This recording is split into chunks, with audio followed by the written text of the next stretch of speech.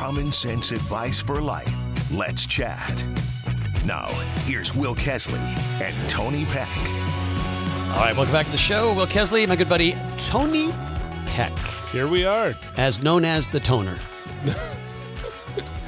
Did you have a nickname? Were you called like? No, Tony's my nickname. My real name's Anthony. That's my real name too. My middle name. Did we ever know that? I think so. Because obviously people call me Tony, just not to call me Anthony, just to be weird. Because I was a William Anthony. I'm a Anthony Addison. Wow, I didn't know we were the same. No, we're brothers from another mother's. I have like 3 nieces that are named Addison. But Addison has become a universal name. So Toner's not a name you get called? Like no. HP I was always Toner. called Tone. Yeah. Some Tonus. people call me Tone. Some people all the kids around the whole IFI call me Tonus. I always got called Kez or Kezman. Yeah. Hey, Kez. I got called Peck a lot. Never William. No. One time I got called William was when I was in trouble. Did you ever get called Bill? Oh, yeah, but only by people that were like 90. Didn't know you. Yeah, they were 90. Hey, Billy. You little Billy. Come over here, Billy. And I'd be like, shut up. I always know when anybody gets on the phone and says Anthony there. It's not you. It's somebody who doesn't know me. I get that because my name looks like Kezel, but it's pronounced Kesley. And so when people call me like, is Will Kezel there? Oh, no. He passed away. We're so sorry. Yeah, you won't need to call back. Bye-bye. Yeah, it's funny. And then you find out it's the President of the United States. He just had your name wrong. There's 2 random kids in high school called me Anthony, and those are the only ones ever. Well, okay, Anthony. There you go. I'm going to call you Anthony. So, Anthony. Who? Let's talk. We want to talk about child. So we had this listener said, "Yo, Tones, yo, Kezman." They didn't say that. It said Will and Tony.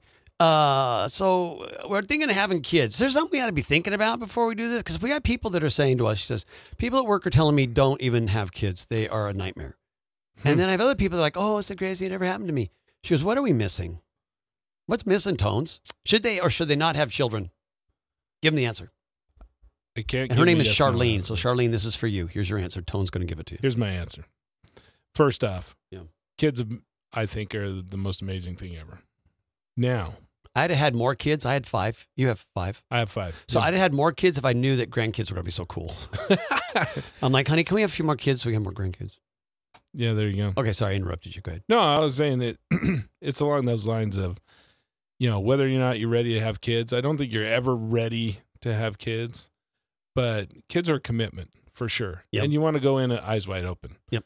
But you also want to make sure that you don't scare yourself off, because if you talk about all of the crazy things that go on with having kids. To this point, we Tony and I pulled up some show prep before the show. Let's see what the world says about having children, right? Just for a second. And we talk about scaring people off. Like we picked one up from MSNBC. Oh, bless them, but they're just weird the people there. They get into all this stuff like, do you have the financial support for this? Your child will cost you over $300,000. Over the life of the child. That was the number. How will you finance this? That was the number one concern they had. And do you have the funding for them to go to college? And I'm like, okay, stop right there. I'm already done with you. Maternity leave and paternity leave. Yeah, and how much leave do you... Here, let me make one. So, Charlene, the number one thing about having children, and we're getting into several things. I mean, mental health, your ability to take care of them, the willingness to be a parent, your commitment to the fact that you will be a parent for a long time. These things are all critically important. You don't have children because, like, well, I'm lonely and I just want somebody to love me. That's not a good... Yeah, go get a fish. Not yet, right? Get a small puppy. They poop less. So, did I just say that on the radio? I think so. I did. We went there. Can I repeat that? Take it back. I think the first thing we want to say, though, is that it's a selfless thing. Yeah. Having children, adopting children is selfless. You shouldn't have children and think it's about you. See, and I think you've got to choose to want to be a absolutely. good provider and support system and trainer and developer of children and to make society better because of this. But it will never be because you get convenience out of having children. There's no convenience in that. Well, even that statement you said there just feels so clinical to me. Whenever I think about my kids and having kids, there wasn't clinical. It wasn't all this, oh, well, you need to, this and that and so much. And it was all about, I wanted to expand the love I had and I expand my family. Yeah. An expansion of. Did you feel guilty like you had to because your parents were like, hey, when are we getting the grandkids? Because that's part of this problem. Some people have children because, well, I'm getting to that point, and we probably need to have them if we're going to have them. And I go, but that's poor motive, right? Mm-hmm. If you're off to have kids just because your parents want you to have kids, it's like you need to check your six. Yeah, because having kids shouldn't be somebody about wants you else to have kids. It's like, no, if you want to have kids, go have kids. If you don't want to have kids and your parents are trying to tell you have kids, well, then you probably need to check what you're motivated. So many of us who've had children, and I look back to my own motivations. My wife and I were just excited to build a family and to do family and to be a family. I mean, that was kind of the whole thing. We understood that there was a financial obligation. We understood that there was an emotional obligation. We understood there was a spiritual obligation. We understood there was a time obligation. That wasn't a surprise to me. So this list coming out of MSNBC was just like, this is just odd. The 13 reasons you ought to check off before you even think about having children. Yeah, and that's why I say I'm very same way. I always looked at it as, this is going to grow my happiness. This is going to be something where I can see it. And me being a football coach, I had this realization. So this is years ago, right when my first kid, he just got into football. I was coaching in. He loved it. And I was sitting there watching one of his games, and I thought, man, this is way better than even when I played football. Yeah. And I had that realization that when you watch your kid succeed, when you watch your kid grow, and you see that connection, it's like a whole nother level better than even when you did those things yourself. I had to do more growing as an individual, as a parent. It started with being a spouse. Yeah. Without having the chance to be a spouse, I would have probably developed to be a real loser. Honestly, I mean, because the experience of having a spouse and somebody that was healthy in that environment and helped you grow in that environment was super healthy in helping me develop who I am. Children just went another layer because you can't really be fake with them, because after a while they figure that out. Oh, you're either legitimate or you're just kids will smell out hypocrisy faster than anybody. Right.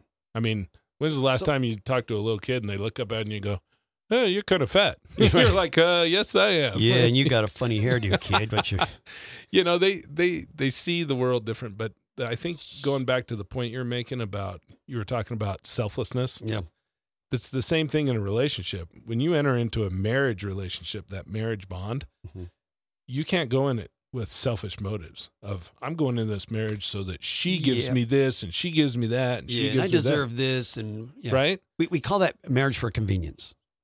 It's one of the reasons why living together rarely works out long term. Yeah, because there's no commitment.